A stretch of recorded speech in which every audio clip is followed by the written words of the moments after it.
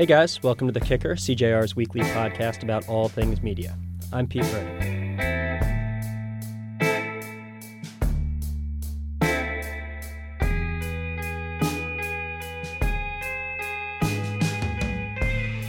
We've all heard about bots, fake accounts on social media used to drive traffic or imply popularity. And it can be pretty difficult online figuring out what's real and what's not. This past weekend, a team of New York Times reporters published a great story detailing their dive into this murky online world and how they discovered a black market of fake followers. The customers for those followers, some of your favorite TV stars, actors, pundits, professional athletes, and yes, even some journalists. The Times story revealed not just who was paying for the bots, but also why. For some, they're a way to sway advertising audiences. For others, bots can reshape political debates, defraud businesses, or even ruin reputations. Yet their creation and sale falls into a legal gray zone. To unpack this Twitter bot economy, we're joined today by Mark Hansen, a reporter on the team that produced that Times story. He's also a professor of journalism at Columbia University, head of the Brown Institute for Media Innovation, and holder of probably several more titles. Mark, thanks so much for being here. Thank you. So you're not on staff at the Times. I'm interested in how you ended up on this story. Can you take me through its origins? Sure. As you said, one of my many titles, I teach at Columbia. My doctorate's in statistics, so I teach a lot of the computational classes. And my class last spring was loosely about computational propaganda, the ways in which the networks that we rely on to provide us with information, the way they function, the way they can be gamed, the way people can earn outsized voices. And so, as part of that, we started unpacking Twitter, and we started with simple things like trending topics. That tends to be the way in which you get a sense of what people are talking about, what's out there, and so there's a real push to try to get topics to trend. So how do those algorithms work? Twitter doesn't really say very much. There's a lot of folklore about how you might get something to trend. And so once we moved from trending, we thought, well, if part of this is getting your voice amplified, let's try to do that. So we bought some followers on Twitter. We Googled. How do you do that? You Google buy followers on Twitter, and the company that we ended up buying from, turns out, which is the one featured in the story, was founded by someone whose career started in search engine optimization. So it's not surprising that he would be at the top of the heap. He also effectively runs a number of recommendation sites. The sites that recommend who to buy from all share Google Analytics tags with his own purchasing site. So they're all basically run by the same person. So we ended up in this company. We bought 2,500 followers and had a look. And the next couple of weeks, we unpacked what we'd received, and that became the start of our pitch to the Times. So you and the class went directly to the Times and said, "Hey, we think we have something here," especially given how much social amplification by bots had been in the news with the Russia investigation? I think our interest initially was, I Googled purchased followers on Twitter, and the company is a little cagey about what exactly you're buying. So, there's a lot of claims about authenticity, about it like they look real, or that they are real, right? And so it's not quite clear as this language morphs. And even if you go back in the Internet Archive, the language morphs over time for the company. So we weren't quite sure what we were buying. And when you look at them, they looked great. I mean, to the point where initially I just thought these were real people who were going to retweet us. And I couldn't quite figure out the economics behind that, right? Because we weren't paying very much. Actually, I don't quite remember, but it was like, a few pennies to a dime per follower. How could someone possibly make any money off of this? So it didn't add up. But they looked great. There's a background picture that kind of, often it's like maybe a party scene, and you see the person who's also in the biopic, and that same person, there's like a Facebook link, and that goes out to the same person. And I thought, wow, someone if this is a bot, someone went tried really hard to make a person's life out of this. Right. You can see an example of this in the story, right, that you focus on. Yeah. Right. We focus on we start with a young woman who was actually a minor when her profile was copied, and that's actually what we came to in the end. We printed out a number of the login names, the Twitter handles, and we noticed that names like Brian weren't spelled with an I, they were spelled with a 1. And it was a little subtle at first, but then after you see it, right, even someone as slow as me sort of came to a conclusion that there was something weird here. And if you turn the 1 to an I, you got the exact same profile, except that the images are maybe shifted by a pixel to the left or to the right and up, and the colors are shifted a little bit, presumably just so that the stupidest possible image check that you could do would fail. So once we figured that out, we thought, all right, now we have a group of people, at least 2,500, because that's how many we bought, whose identities have been basically taken. And we didn't know what the law was around that, but it just basically seemed wrong. And so for us, I mean, your question was it because of all the bots in Russia and the political bots?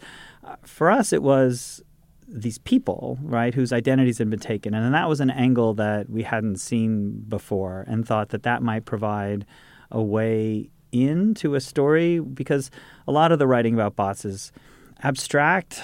Right. There's maybe even some sense of the sublime, right? There's this huge horde on the horizon waiting to take over, and there probably is, right? I don't want to minimize the fear of that, but at the same time, this would give a face and a way to explain what a bot is and what it's doing. And then also to kind of question what it means to be buying influence in this way. We spend a lot of time talking about what have people actually purchased.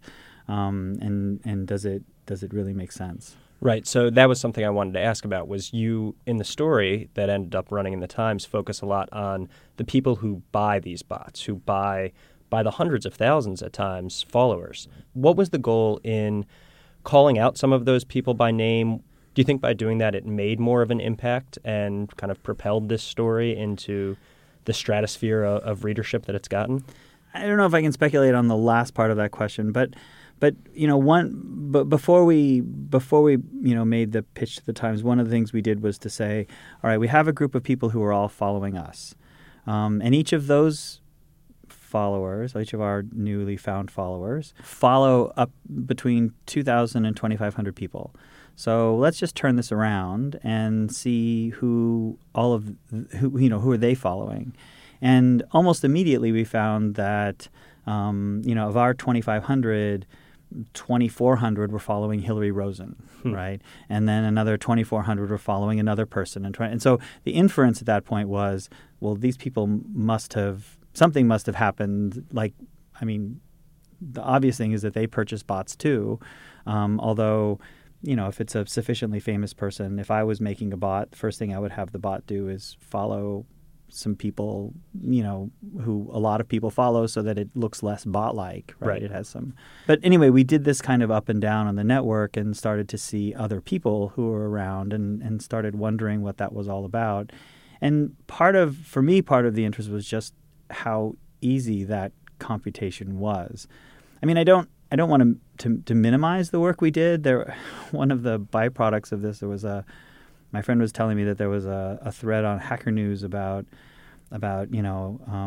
Twitter's supposed to be full of the best engineers in the world, and this group of journalists was able to get on top of the problem, so why can't they? And I took a little bit of offense to that, right? Because we are teaching the journalists to be really good computationally, and so it's probably selling the journalists a little short to say that gosh, if even journalists can do it, ... Yeah. So our part of our interest was in seeing who the other people were who at that point we suspected were purchasing bots, how easy that could start to unravel, how quickly you could start to look at the network. You mentioned a lot of conversations that went into the importance of this, and I guess that's part of my question is, why do you think we should care, we being people who live our lives on the internet and to one extent or another? Why should we care that there are people out there doing this?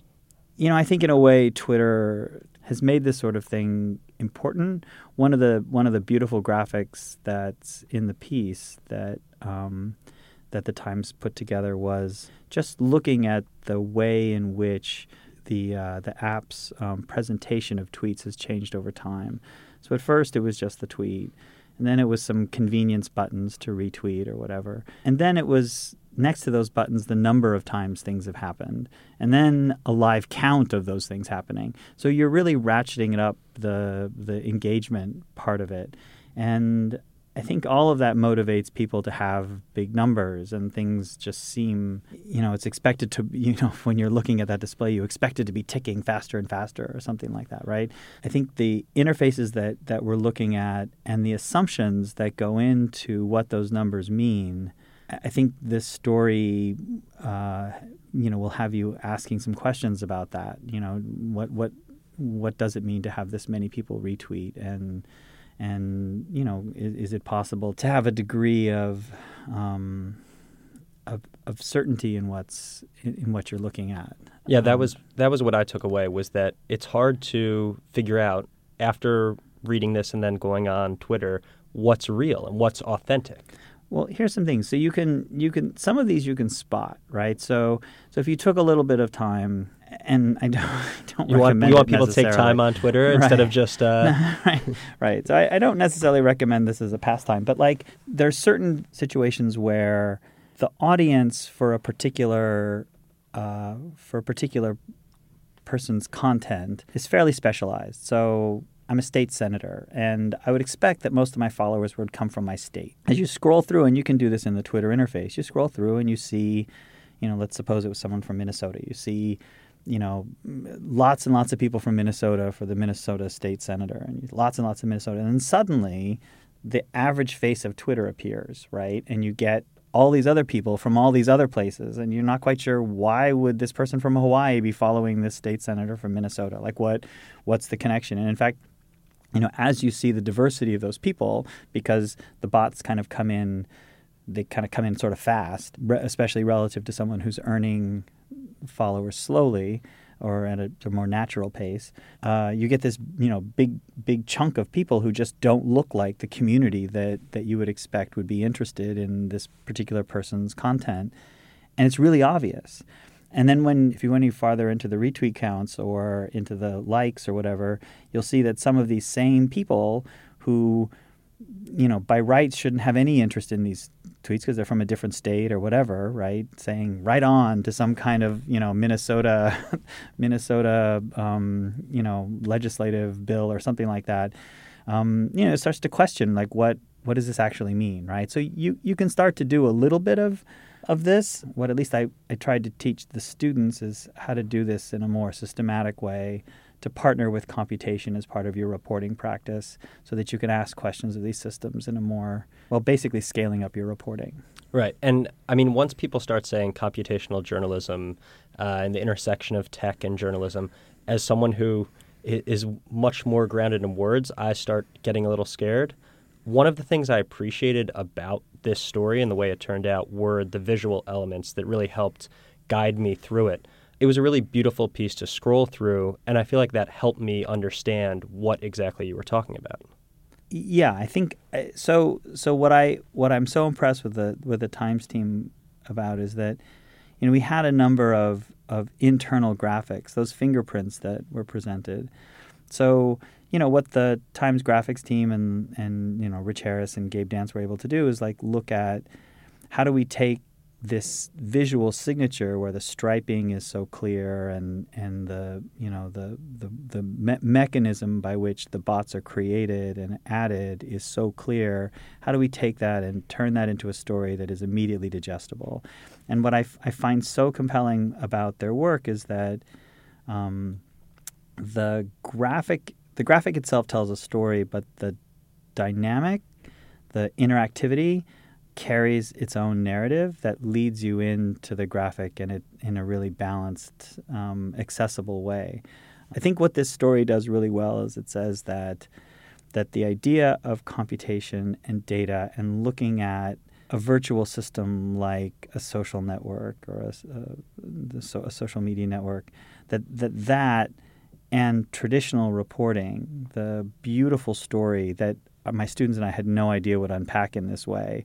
But just the ways in which the story of the individual in charge of the company itself, its mechanisms, the fact that it had been cloned, like all of that unpacked in ways that none of us, I think, anticipated, or at least on the Columbia side. And so, I think what the story does nicely is to say that computational work and the traditional, like, really beautifully done reporting, that those are a kind of both and proposition, not an or either, right? I mean, it's or either or. It's bringing the two. It's bringing them two together, and I think you might start to see more of that, because so much of world that we live in is affected by computational systems, whether we're willing to admit it or not. And journalists need to know how to tell stories and talk about the power structures that are implied by those systems. And, they can't be kind of dry technical academic papers. They have to, communicate in the way that Gabe and Rich were able to make these fingerprints communicate. Yeah, well, it definitely was communicated in a way that was accessible and really beautiful. It's a great piece, and we'll put a link to it in our show notes if you haven't already seen it across your Facebook or Twitter feed. But Mark, thanks so much for being here to talk through it with us. Thank you very much. This week's episode of The Kicker is brought to you by the latest issue of CJR's magazine. We're looking at threats to journalism, and it's a challenging, even dangerous time to be a reporter. From lawsuits to burnout, we're facing an unprecedented number of threats at home and abroad. So we've dedicated our entire new issue to those topics. We'll be launching it in Toronto on Monday, February 12th, with an event in partnership with the Committee to Protect Journalists. If you're in the Toronto area or just feel like heading up to visit our neighbors to the north, check out cjr.org for more information and to RSVP. Turning now to the news of the week, I'm joined by two of my favorite CJR colleagues, Alex Neeson and John Alsop. Thanks for being here, guys. Thank you. Glad to be here. So we're recording this on Wednesday, just hours after President Donald Trump gave his first official State of the Union address. I spent last night tweeting from the CJR account, consuming way too much cable news pregame and postgame analysis. I'm interested, though, in what you guys thought. So, Alex, what were your takeaways from the coverage? So probably my most immediate takeaway was the amount of fact-checking that happened from mostly newspapers that was happening during the address compared to basically the absence of that in all of the cable news roundups that happened afterwards. I spent a lot of time watching CNN last night, and aside from a couple of little quarrels over policies or statistics that Trump mentioned, there was virtually no addressing what the reporters that work at some of these other places, the Washington Post, for example, had found to be, in some cases, outright inaccuracies or sort of spinning things in a bit of a deceptive way. And that really stuck out to me, that folks on cable seemed not to mention any of that to their viewers at all. Yeah, you mentioned the fact-checking. There was a ton of that going on from several outlets online. Enough interest, in fact, that PolitiFact's site crashed about halfway through the speech and was down for a few minutes. But obviously there was a lot to work with there. I agree that afterwards there was more focus on tone and style and big-picture stuff, not quite as much providing information to viewers as there could have been. John, what do you think? Yeah, I agree. I do think that a lot of the analysis that we saw was better than the analysis last year.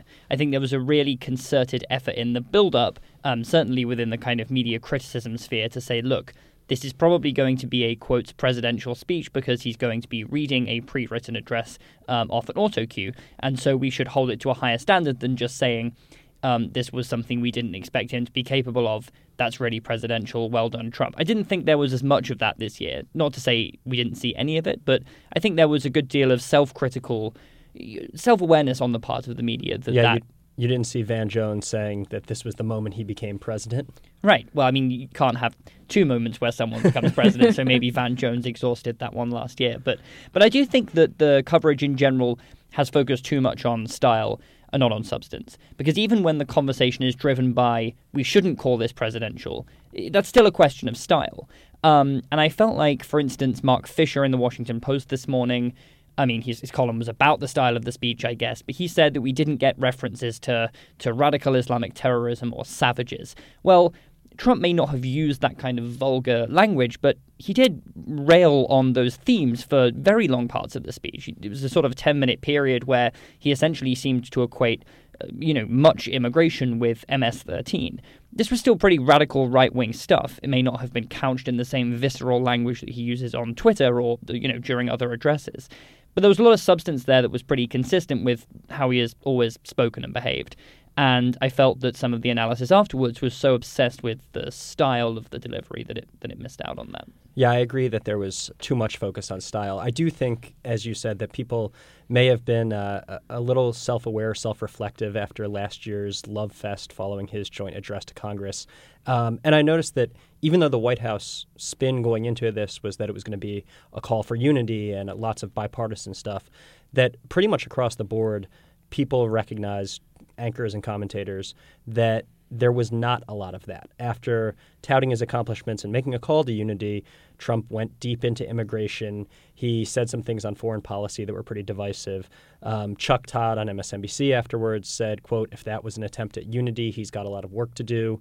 And even over on Fox News, Chris Wallace referenced The Godfather when he said that on immigration, Trump was making an offer the Democrats couldn't accept. So I think you're right in saying that people were holding him to a little bit higher bar than they have in the past. Yeah, although it's interesting because Alex brought out that distinction between cable news and maybe print in terms of fact-checking.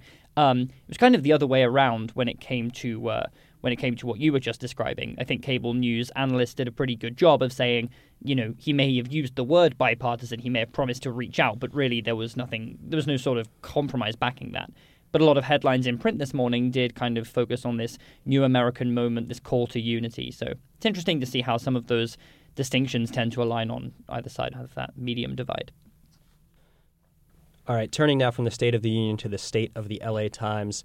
The nation's fourth largest paper has been going through a month of really chaotic upheaval. It started when its publisher, Ross Levinson, was suspended following reporting by NPR's David Folkenflik that he had been the defendant in 2 sexual harassment cases in the past. He was placed on leave. There was controversy over the plans that Levinson and then editor-in-chief Louis Dvorkin had for the future of the paper.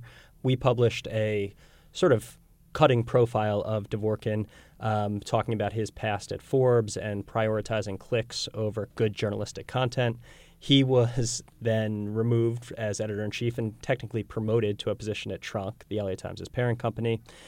Jim Kirk was named editor-in-chief, and all of this was taking place against the backdrop of a successful unionization push. Does that about cover it? I think so, yeah. I think so. So why does this matter? This is one of the nation's most important and most respected papers, and it seems to be in just absolute chaos right now. I mean, one of the things that's really striking is how public all of this has been. And I think part of this is because there was just, as you mentioned, a recent and a successful and highly popular union drive there. That sort of certainly adds to the spotlight or the publicity. But all of the shuffling around, it's just happening sort of in real time for everyone across the country, and just kind of paints, this really important newspaper as being sort of stuck in chaos, really. Yeah, I think, clearly the decision to promote, if that's what it was, Dvorkin may have eased some of the tensions there. Clearly, to put it diplomatically, he wasn't an especially good fit. There were clear fissures in the newsroom. But I think it's really important, and Alex touches on this with the unionization drive that's been going on there. It's important that we, when we look at the media and report on the media, don't just think, well, Dvorkin was a key source of tension and he is now gone, so that's the beginning of the road to healing for them. He, as we have said, has gravitated upward technically in Tronc. Some of the more controversial things he was trying to impose in the LA Times newsroom, like what the HuffPost reported, where there was essentially a shadow company being set up to employ certain new editors. It wasn't quite clear if they'd be editorial or business side. There was a lot of newsroom kind of concern about the melding of those two prerogatives. These are very well things that he could have responsibility for pioneering in other Tronc newsrooms now that he's at the corporate level. So, it does seem on the face of it like Jim Kirk is going to be perhaps a safer pair of hands than Dvorkin in LA. But there are problems at Tronc too, and this is probably not the last we're going to hear about those. Yeah, I'm sure most of our listeners are familiar with Tronc, but it's the parent company of not just the LA Times, but also the Chicago Tribune, the Baltimore Sun, the Orlando Sentinel. This is one of the biggest players in our industry, and it's one that I don't think we're, speaking out of school to say that many journalists have issues with and concerns about the management there. I think for me, another kind of a big thing, going back to the union drive, it sort of demonstrates just how, why reporters all over the country want unions. When you have parent companies, in this case, a really sprawling, wealthy parent company, just kind of doing things seemingly willy-nilly and making decisions and then reversing them. There was the business editor, Kimi Yoshino, who was suspended and asked to leave with sort of no explanation. And then the entire staff wrote the letter supporting her and asking that she be reinstated immediately. That's something that you can't do when there's no union to sort of back you up. People fear for their jobs too much. And so sort of all of this upheaval kind of demonstrates, I think, to folks at the LA Times and to folks elsewhere who might be thinking about whether or not their newsrooms need unions, that perhaps this really is something that everybody needs. Yeah, and then finally, speaking of something else that everybody needs, I would say, to go read, we just published the results of a survey we conducted among journalists about sexual harassment and their experience in newsrooms. We had more than 300 reporters and editors reply and share their stories about those experiences. It's up on our site at cjr.org now. I'd encourage everyone to go read it. This is obviously one of the biggest topics, not just in media, but in American society. And this look is one of the broadest I've seen on our own industry. Alex, you had a big hand in putting this together. So can you tell us what the takeaways were? Yeah, just as a bit of background, so this is ongoing coverage from a survey that we began working on in the fall. We sent a couple of different versions of these surveys out to journalists, photographers, folks who are full-time staffers, to freelancers working in the U.S. and abroad, and asked them to talk to us about their experiences with harassment within journalism. At the same time, we sent surveys to management at a selection of newsrooms across the country. How'd that go? The first installment of our results we published in early December. We asked almost 150 companies to respond to our survey, telling us about their HR practices, about what happens when someone in their newsroom wants to report an instance of sexual harassment or abuse. And none of them responded by the time we published the first round of our results. We did hear from a handful of folks afterward, but largely it's been radio silence from them. And so this, is the next piece of that, what we've just put up today. Basically, we went through and looked at the surveys and took a look at this parts of the surveys where journalists were writing in and telling us their stories, telling us about personal experiences that they've had with harassment, with sort of casual sexism in their newsrooms, at industry events, even with sources. We heard from men, women, queer people, straight people, people from all over the world, really. Probably the biggest and most distressing takeaway in reading through these responses is just how pervasive this is. It happens to everyone, and it happens throughout the lifespan of people's careers. We heard from folks who are new to journalism. We heard from people who are retired from journalism. We heard from people who have left journalism because of these negative experiences. And I think one of the ways we describe it is the aching banality, and just it sort of becomes this dull pain that's just always there. It's something that people start to expect. The statistic that jumps out right from the lead of the story is that 41% of the people that responded to this said that they had experienced harassment either in their newsroom or as freelancers. Only 1/3 of those had reported the harassment to someone in those companies. And I think that speaks to part of the survey about, do people know where to turn? Do their companies have policies in place, and have they made them clear? Yeah, we heard from a lot of people who said that after these incidents happened, that they did reach out to HR. that they tried to figure out what they could do to formally file a complaint or make a report. And some people just couldn't figure out what they were supposed to do. In some instances, the people that they wanted to file the complaints about were the folks who were in positions of management and were supposed to accept these complaints. And so that makes the fact that we didn't hear back from any of these companies that we reached out to and asked for this sort of information from, even more distressing, because there's a clear need for people to understand what the policies are and how they work should they ever need to use them. Yeah, I think there's a clear, and it was a great survey. And I think what it does is it ties into what I've seen, which is like a broader global move, maybe not away from, but in addition to these reports against, very powerful, influential men, we're seeing much more action taken, or many more stories coming out that are about people you've never heard of, people in the lower levels of media organizations. You have to confront these kind of things every day. And it's not just instances of harassment and abuse, as this survey lays out in such kind of shocking detail.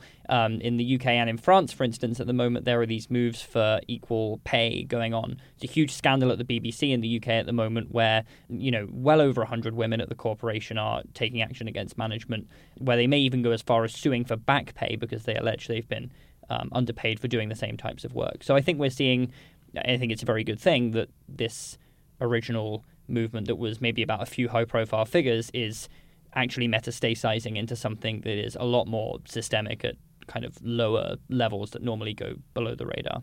That was sort of one of our goals in this, was to kind of open, to make a space for people who are working in publications maybe that most people haven't heard of, or who have been harassed by people that on a national scale are just not known. There's a measure of a newsworthiness that unfortunately reporters that are working on these stories have to consider when they decide whether they're going to spend the time to investigate something.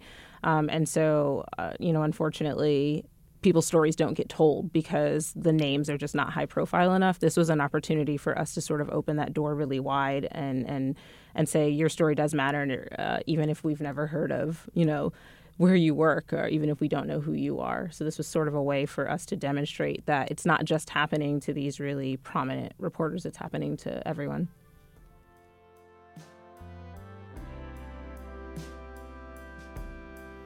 That was our show. Thanks for kicking it with us. I want to thank Mark Hansen for speaking with me earlier, and thank my colleagues Alex and John for being here to talk through the news of the week.